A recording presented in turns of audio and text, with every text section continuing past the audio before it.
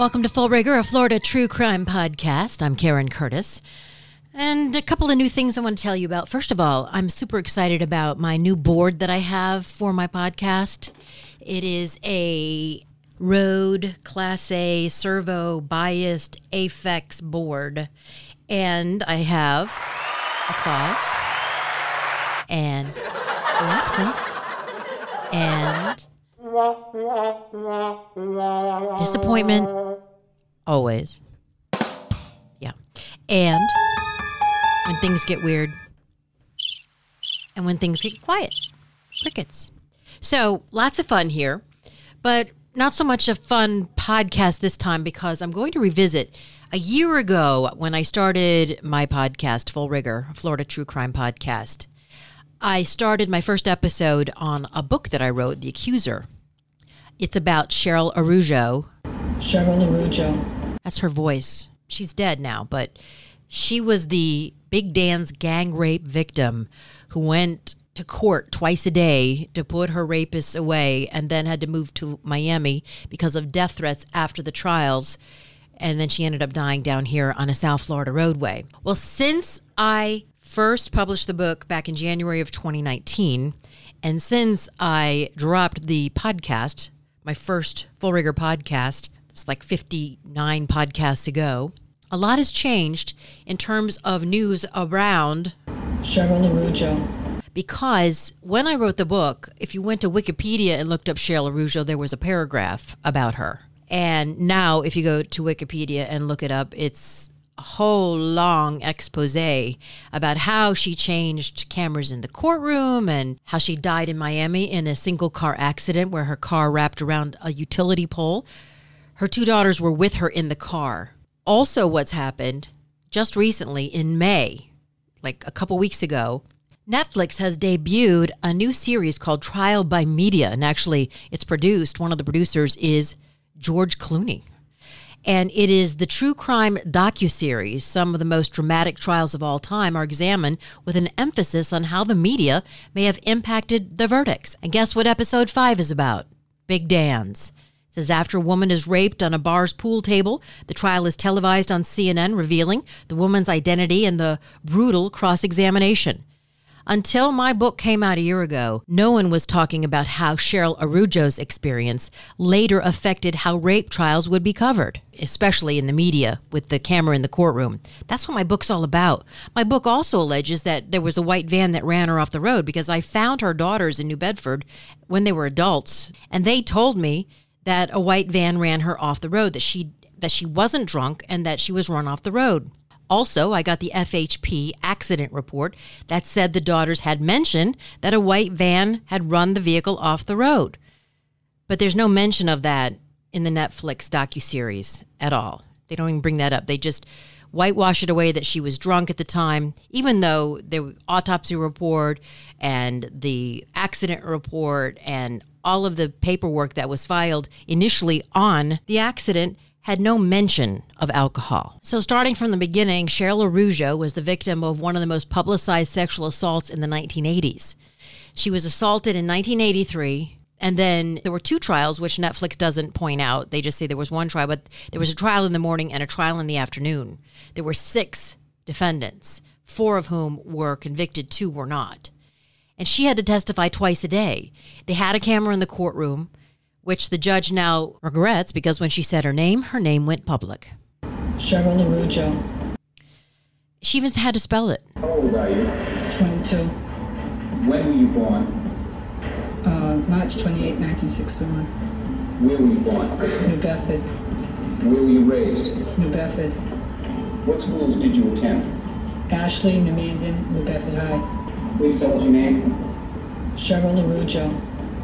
Might you spell your last name? Araujo.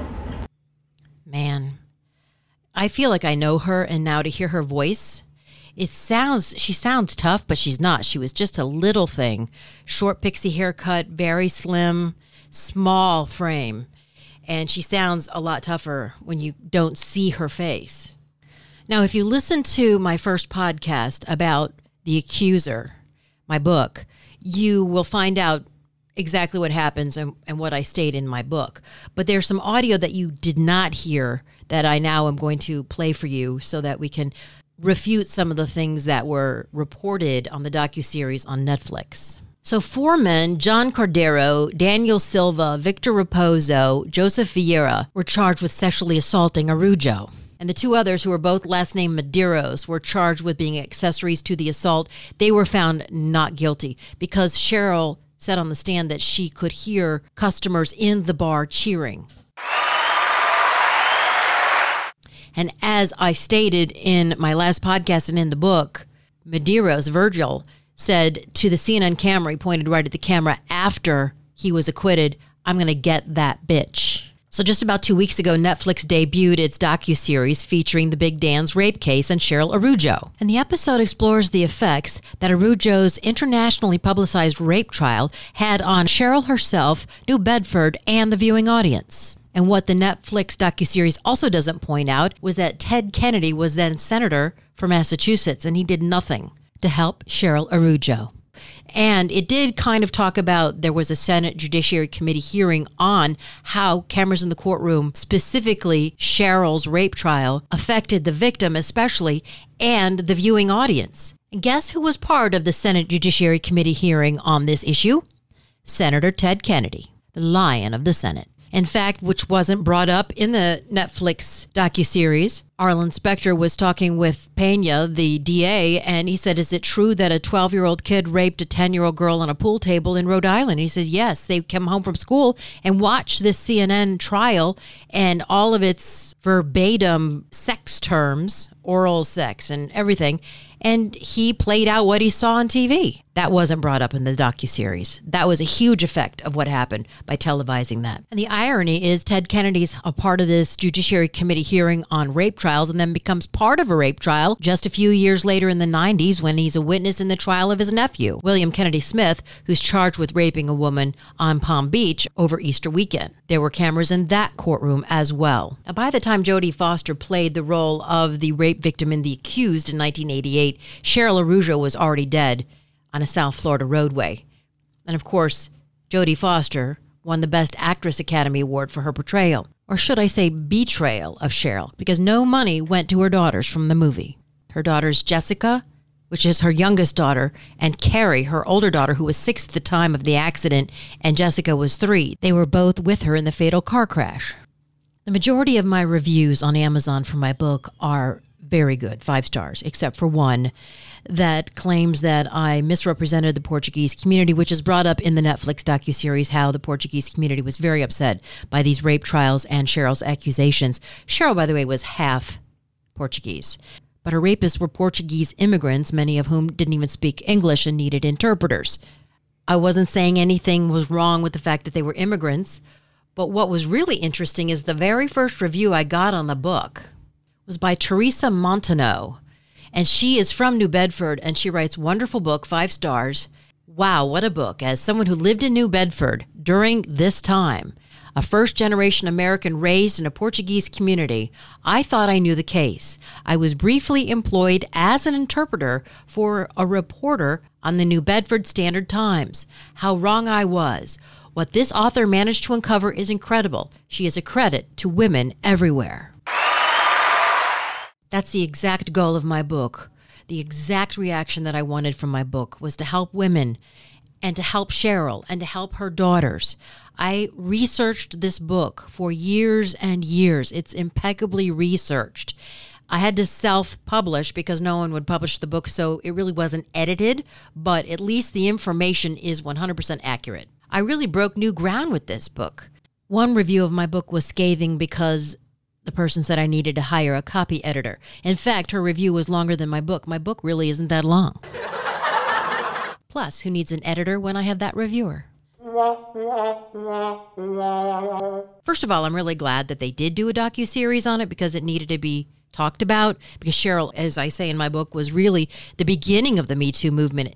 How she found the strength to testify against her 4 attackers and the 2 others is beyond me. Also, Esquire covered it recently. May 18th of 2020, they wrote, "The true story of Cheryl Araujo's sexual assault as revisited in Netflix's Trial by Media." So it's really getting a lot of press now and gaining a lot of traction. And one of the sentences that I really like in this article is in 1984, the Senate held a hearing examining the effects of allowing the New Bedford trial to be aired on television, which I write about in my book, and I actually have the transcript from the hearing that I quote from.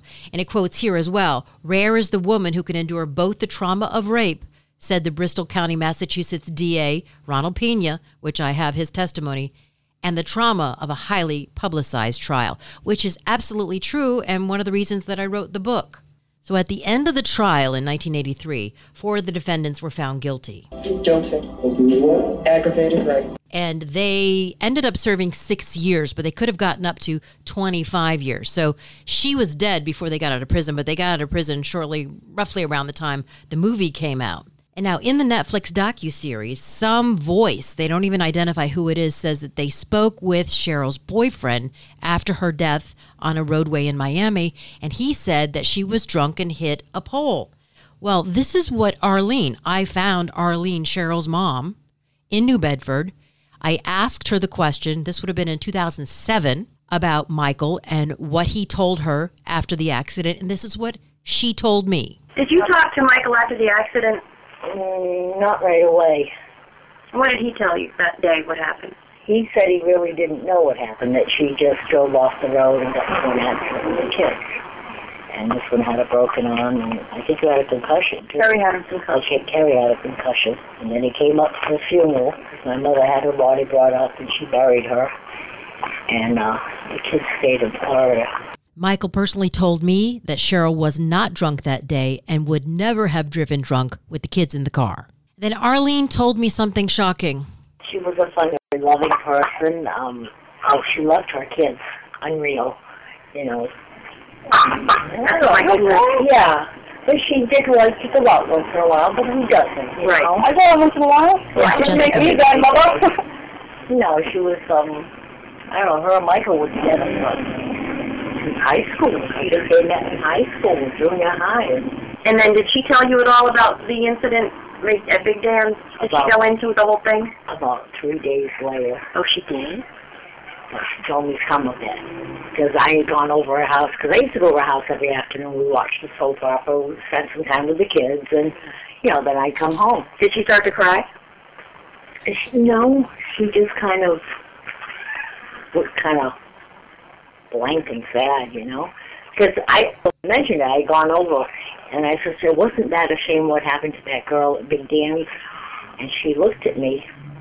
She didn't say nothing for about 10 minutes, and she said, that was me. I said, why didn't you tell me? She said, I just didn't want to tell anybody. I said, oh my God, what can I do to help you? She said, right now, nothing. Was she pretty beat up? She was bruised, but she wasn't that badly hurt. She waited 3 days to tell her own mom. It's just, she wanted it to go away, and so did Michael. And then Arlene told me that the prosecution really had to beg Cheryl to testify.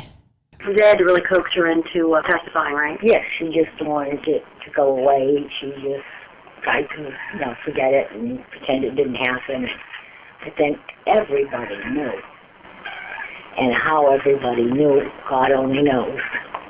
So in the Netflix docuseries, they say that because Cheryl had to say her name on the stand.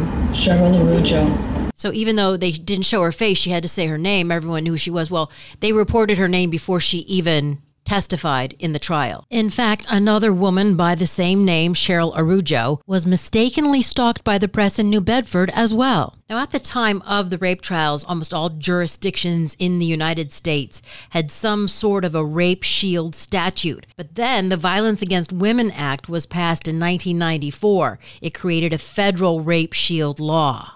And as a matter of courtesy, most newspapers and broadcast media in the United States don't disclose the name of an alleged rape victim during the trial. And if the alleged rapist is convicted, most will not identify the victim. However, if the case is dropped or the alleged rapist is acquitted, most media will no longer shield the name. But that's not what happened to Cheryl. Everybody knows what happened. And then CNN. Your mom was like the biggest televised rape case of all. Oh, yeah. I wouldn't even put my TV on. Oh, bless your heart. You know, and, I had the kids there. Did she say anything about, that she was just going to buy cigarettes and someone came up to her and she tried to leave, right? Is what her story was. Well, she'd gone in and had a cigarette. And she was showing the kids pictures. And she was talking to some girl she knew, a friend of hers, and... So she had been to Big Dance. She knew people there. Oh, yeah. So people said she hadn't been there. Oh, yeah, she knew a couple of people there. She told me she was talking to a girlfriend of hers. But she didn't go into detail. She just... I really think she just wanted it to go away, and then... it just seems like everybody knew, and... She didn't get any help, She didn't get any psychological help. She didn't get any support or help. Nope. She didn't. And like I said, Michael just didn't seem to... He shut down. That's what he did. He shut down and just wanted to forget the whole thing and pretend nothing ever happened. And they were just moving to Florida to be near his mother. The state paid for that. And his mother just didn't care. You know what I mean? I always had that feeling that she didn't care about the show. That is never before heard audio that you are hearing for the very first time. I did not air that in my first podcast. I have in the first podcast about the Accuser, my interview, parts of it with Carrie, who was then 6 at the time of the accident, and then like 26 when I found her in New Bedford and had a daughter of her own. They kind of repeat the cycle. Both Jessica was with her mom, Arlene, when I interviewed them. She had a baby named Riley on her hip when I found her in the street there in New Bedford and not married. And then Carrie had also a daughter and not married. So they kind of like were repeating what their mom's life was like. And I wanted to do this book and get the story out there to help them financially because they didn't get any money from the movie The Accused. But I wanted to play for you my interview with Carrie because she remembers very well what happened. Some of my detractors say there's no way she could have remembered because she was only 6. You judge. I was sitting there. I was pretty sure I was in the front seat. I don't really remember the crash. I remember kind of more after. I remember looking over and seeing my mom, very visual. I remember that exactly. Kind of face, kind of torn. I don't even think her eye was in her socket. And she looked at me and she said, "Get out." Kind of threw myself out the window. I remember just laying on the floor and hearing cars go by. And I woke up in a helicopter with them taking glass out of my face. So pretty vividly remembers that. And Carrie even said, that she had bad dreams and could see her mom's face in her dreams. And she said that there had been a lot of death threats, that she would wet the bed. Yeah, when I think we got kicked out of the state, basically for being harassed, and I remember that they found us in Florida, and I'm pretty sure, I don't know if it was our house or they contacted us somehow. Maybe it's pretty horrifying. I mean, I wet the bed and had nightmares until I was 12. You know what I mean? I had the same dream every day for so long. What was it? Your mom's face? Yep. But do you think it's possible that you were being followed? Yeah, I think it's possible. I mean, there was marks on the car that didn't match the color, and it looked like the car had been sideswiped. This is her mom, Arlene. This is what she says about what Carrie told her about the accident. But she just kept saying, no, if the animators get off the road, push Mommy off the road. She kept saying that, over the years. And a white van? I believe so. She told FHP Trooper that, right?